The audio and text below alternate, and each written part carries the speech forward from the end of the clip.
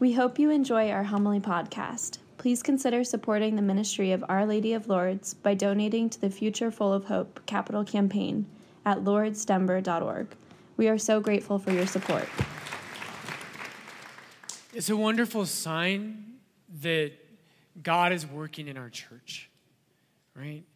A lot of places this kind of thing is not happening. And so we give thanks to God for that. We thank you guys that you've had the courage. It's not easy to take those chances. And so the job of the congregation here is to pray with all of you and for you as you make your way closer to entrance to the church. Super powerful. Today we begin Advent, right? That's the beginning of the new year in the church. And what I want to talk with you about today is story. A famous line, I've quoted it before, but repetition is the mother of learning. The beginning of Elie Wiesel's book, Night, which is about the Holocaust.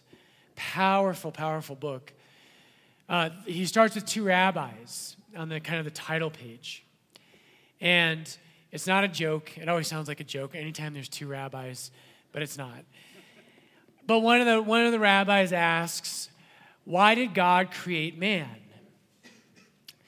And the other rabbi answers and he says, because he loves stories. Isn't that a great line? And that's why you and I love stories. Right? Don't you just love a good story? I know parents, you have children, you say, Dad, Mom, tell me a story. And maybe some of you have gotten really good at that. There's nothing better than a good story. And conversely, there's nothing worse than a bad story. So a good story, right? What makes a story, let's just go to that. What makes a good story, the key point to a good story is the plot. Right? That's the heart of a narrative, is the plot. And part of that plot is the sense of an ending. That the story's going somewhere.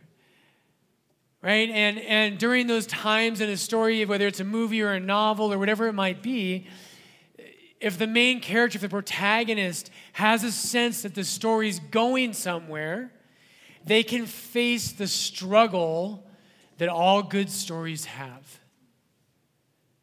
Right? There has to be a battle. And that's true of your life. Right? Your life, you're going to have different battles, different struggles, different obstacles that you have to overcome. But that plot, both in story but in your life, you can go through the struggles, through the difficulties, through the battle, if there's a point, if it's going somewhere. So like Gladiator, right? Best movie ever, right? And if you don't believe me, I will fight you after Mass. And I will be Maximus, all right? You're the no, just kidding. But it's such a great movie, and part of what makes that movie so good, it's the plot. It's not the special effects, it's the story. And Maximus has great obstacles to overcome, but they're meaningful. And when you draw to the end of that movie, that ending to the movie, it draws the whole plot together. And imagine if that movie didn't resolve the issues that Maximus had. It would be a heartbreaking movie if that were the case. Good stories have good plots, and they have a tremendous ending that ties together the struggle and all the climaxes that protagonist has to go through. One of my favorite, if you've never read the Iliad, you have to read the Iliad. I thought it would be really hard. It's amazing. Our kids in our school read like excerpts from it, and they're, what grade is it? Like 5th grade, Rosemary? Middle school. It's a little older. It's a little violent. But they read excerpts of that, and I got to Lourdes, and I was like, man, my 7th graders are reading the Iliad. I'm like, I should read the Iliad. And it's amazing. It's incredible. And that story, it has one of the best endings to a story in the history of humanity. And it shows you in story form what it means to be a human being. It shows you Achilles. It shows you his rage and the lack of humanity he has. Agamemnon is driven by power and pride and jealousy. And at the end of that story, you have the heroic King Priam. So powerful. And he knows that his city is doomed. He knows it. And his son Hector has been killed by Achilles. And Achilles will not bury him, which is for another sermon why he won't do that. But Priam, in the middle of the night, he leaves his city and he sneaks into the opposing camp, and he begs the man who killed his son for his son's body. Incredible story. And there's an incredible resolution to it at the end, in the last chapter of the Iliad. You and I were made for story because our lives are stories. Now think about a bad story. What if there were no ending, right? What if there were no conclusion, nothing that drew everything together? Remember Groundhog Day? Some of you like that movie, God knows why. Right? It is so painful. And there actually is a resolution, but it doesn't fit my homily very well, so we're going to leave it out. But for most of the movie, it seems like there is no resolution. Right? Bill Murray wakes up every day and it's Groundhog Day again. Day after day after day after day. And here's what I want you to see. Most of our culture, the people around you, and you and I are tempted to this. We are tempted to think that our story is Groundhog Day. Don't you feel that some days? You wake up and, all right, one more day. Not much different from yesterday. One of my kids has the flu maybe, and maybe traffic was a little better, a little worse. But it's one more day. Brothers and sisters, I have good news for you today. As always, right? Good news. Your story, the story of your life as a Christian, is not Groundhog Day. Your story has a conclusion. It has a goal. It's going somewhere. Your life has meaning and purpose and direction. And most people around us would kill to have what you have. Because your life has meaning. And that's good news. And that's what today's about. Now, I always think when people come to Advent, I don't know if you think this. I told the last Mass, I think people just don't tell priests the truth very often. But I don't know. It was like after I was asking some of the little kids after Mass, and I was like, were you good in church? And I've never had a kid say no. I'm like, you little liar. I didn't really say that. But where was I going with that? No idea. No, but your life has meaning. And Advent, that's it. When we come to the first Sunday of Advent, what I always thought, maybe you came today and you thought, oh, it's Advent. The readings are all going to be about Bethlehem. And then, I get up and I read the gospel, and Jesus says, there will be signs in the sun, the moon, and the stars, and on earth nations will be in dismay. When people see these signs begin to happen, people will die of fright. And you're like, does Father Brian have the wrong reading?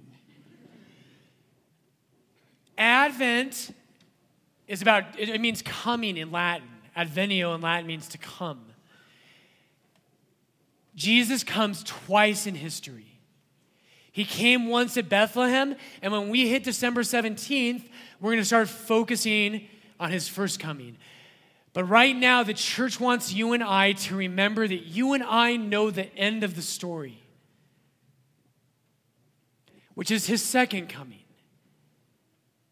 And Jesus' second coming is when he will return to make all things as they should be. And isn't that good news? Your life is not just one day after another. You have an integral role in this world to prepare yourself and others for the day when Jesus Christ will return in glory to judge the living and the dead. Now, if you don't believe that, right? If people in the world who don't believe that, the natural thing that begins to happen is what Jesus warns against in our gospel. If there's no point, if the story's not going anywhere, it doesn't really matter what you do. And in Groundhog Day, Bill Murray figures that out. He realizes, I'm just going to wake up tomorrow and it's going to be today again. And so it doesn't matter what I do. I can do anything I want because tomorrow is just going to be just like today. And so he starts to engage in all kinds of immoral things. And eventually, it leads him to despair. And he actually attempts suicide over and over again in that movie. And it's good. It's a good story. It teaches us something, that if there's not a point, if we're not going somewhere, then your life doesn't matter. And so Jesus in the gospel today, he says this. He says, take heed to yourselves, lest your hearts be weighed down with dissipation, drunkenness, and the cares of life. If your life, if your story isn't going somewhere, if you don't have a purpose, if you're not living for Him, not just for tomorrow, not just for your mortgage to be paid off, but for the end of the story that makes all things right. If you don't believe in that ending, you will be weighed down by dissipation. You might engage in drunkenness because you say there's no point and life's hard and there's a struggle, so I just want to check out. And as Jesus says, right, thirdly, the cares of this life. And I want to focus on that last one. Jesus warns us against that.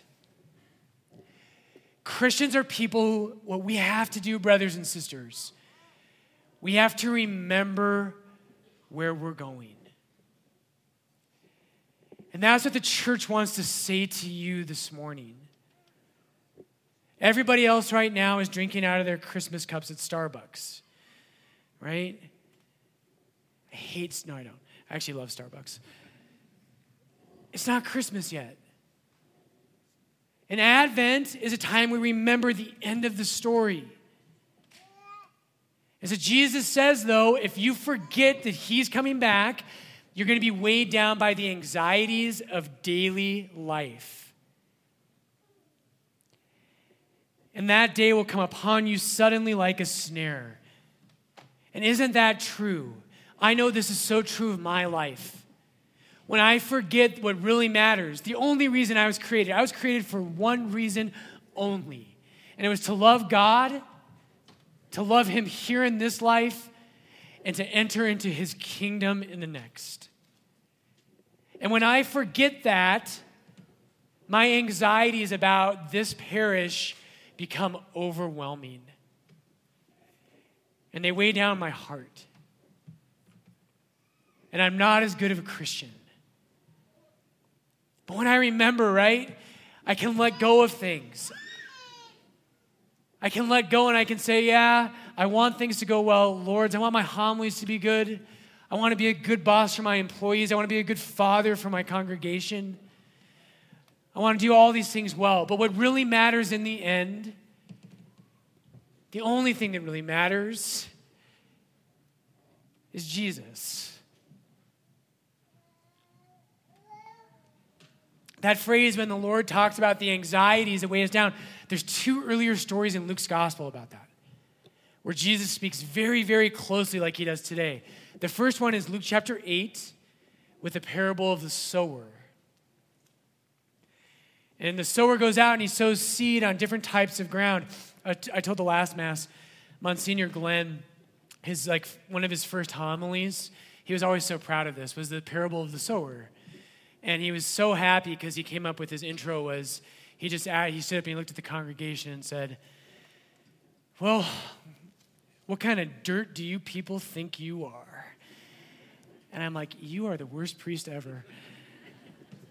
But there's 3 types of soil. And the third type of soil, the seed falls into the soil. It starts to grow. That's like us. You're here at Mass. The Word of God has been sown into your heart and your soul and your mind. And it starts to grow. But Jesus says thorns grow up next to it and begin to choke the wheat so it doesn't bear fruit. And in Mark chapter 8, Jesus says those thorns are anxieties about daily life. Amen. My anxieties, and I have them, I'm not here to tell you I don't, but I know that my anxieties about daily life distract me from my heart being set on Him. They're not even evil things. They're not bad things. But they're not first. The second time in Luke's gospel that Jesus talks very similarly to this is in the story in Luke chapter 10 of Mary and Martha. Right? Martha's doing good things, isn't she? She's a servant. She's doing great things. She's serving Jesus. She's serving the apostles and her sister. She's in the kitchen working. And Mary sits at Jesus' feet. And let's look at that really briefly. So in Luke 10, the end of the chapter, Mary sat at the Lord's feet. Martha was distracted with much serving. Distracted. Is your life distracting you from the only thing in the end that really matters? Martha was distracted with much serving, and she went to him and said, Lord, do you not care that my sister has left me to serve alone? I prayed this morning on that to God about Father Mike. Do you not care that he has left me to serve alone? No, I didn't really. Tell her then to help me. But the Lord answered her, and hear this. This is a word spoken to me and to you. The Lord answered her, Martha, Martha, you are anxious. You have anxiety. You are anxious and troubled about many things. One thing is needful. Mary has chosen the good portion, which shall not be taken from her. Advent is a time, brothers and sisters, where we remember that our story, not just the story of your career, not the story of your marriage, not the story of your children, but the story that contains all of those smaller stories, has a very dramatic ending. And if you live for that, and if you remember that, you will become the person God created you to be. I want to leave you with this, back to our gospel. Jesus says, at that moment, men will be fainting with fear and foreboding of what is coming on the world, for the powers of the heavens will be shaken. One side note, this is how homilies get long. One side note on that, what's happening there is creation is being undone. God creates the world in Genesis, and he makes order. He takes chaos, and he makes it, and he vanquishes the chaos, and he creates order. And sin, the sinfulness of humanity, what it does is it undoes creation and creates chaos. There will be signs in the sun and moon and stars, and on the earth distress of nations and perplexity. Then they will see the Son of Man coming in a cloud with power and great glory. And Jesus says the whole world will be terrified, except for you. And this is my hope. When these things begin to take place, look up and raise your heads, because your redemption is drawing near. When Christ returns, the world will remember that there is a God, and they will know that they were supposed to live life a certain way. And they'll be terrified. But not you, because you didn't forget.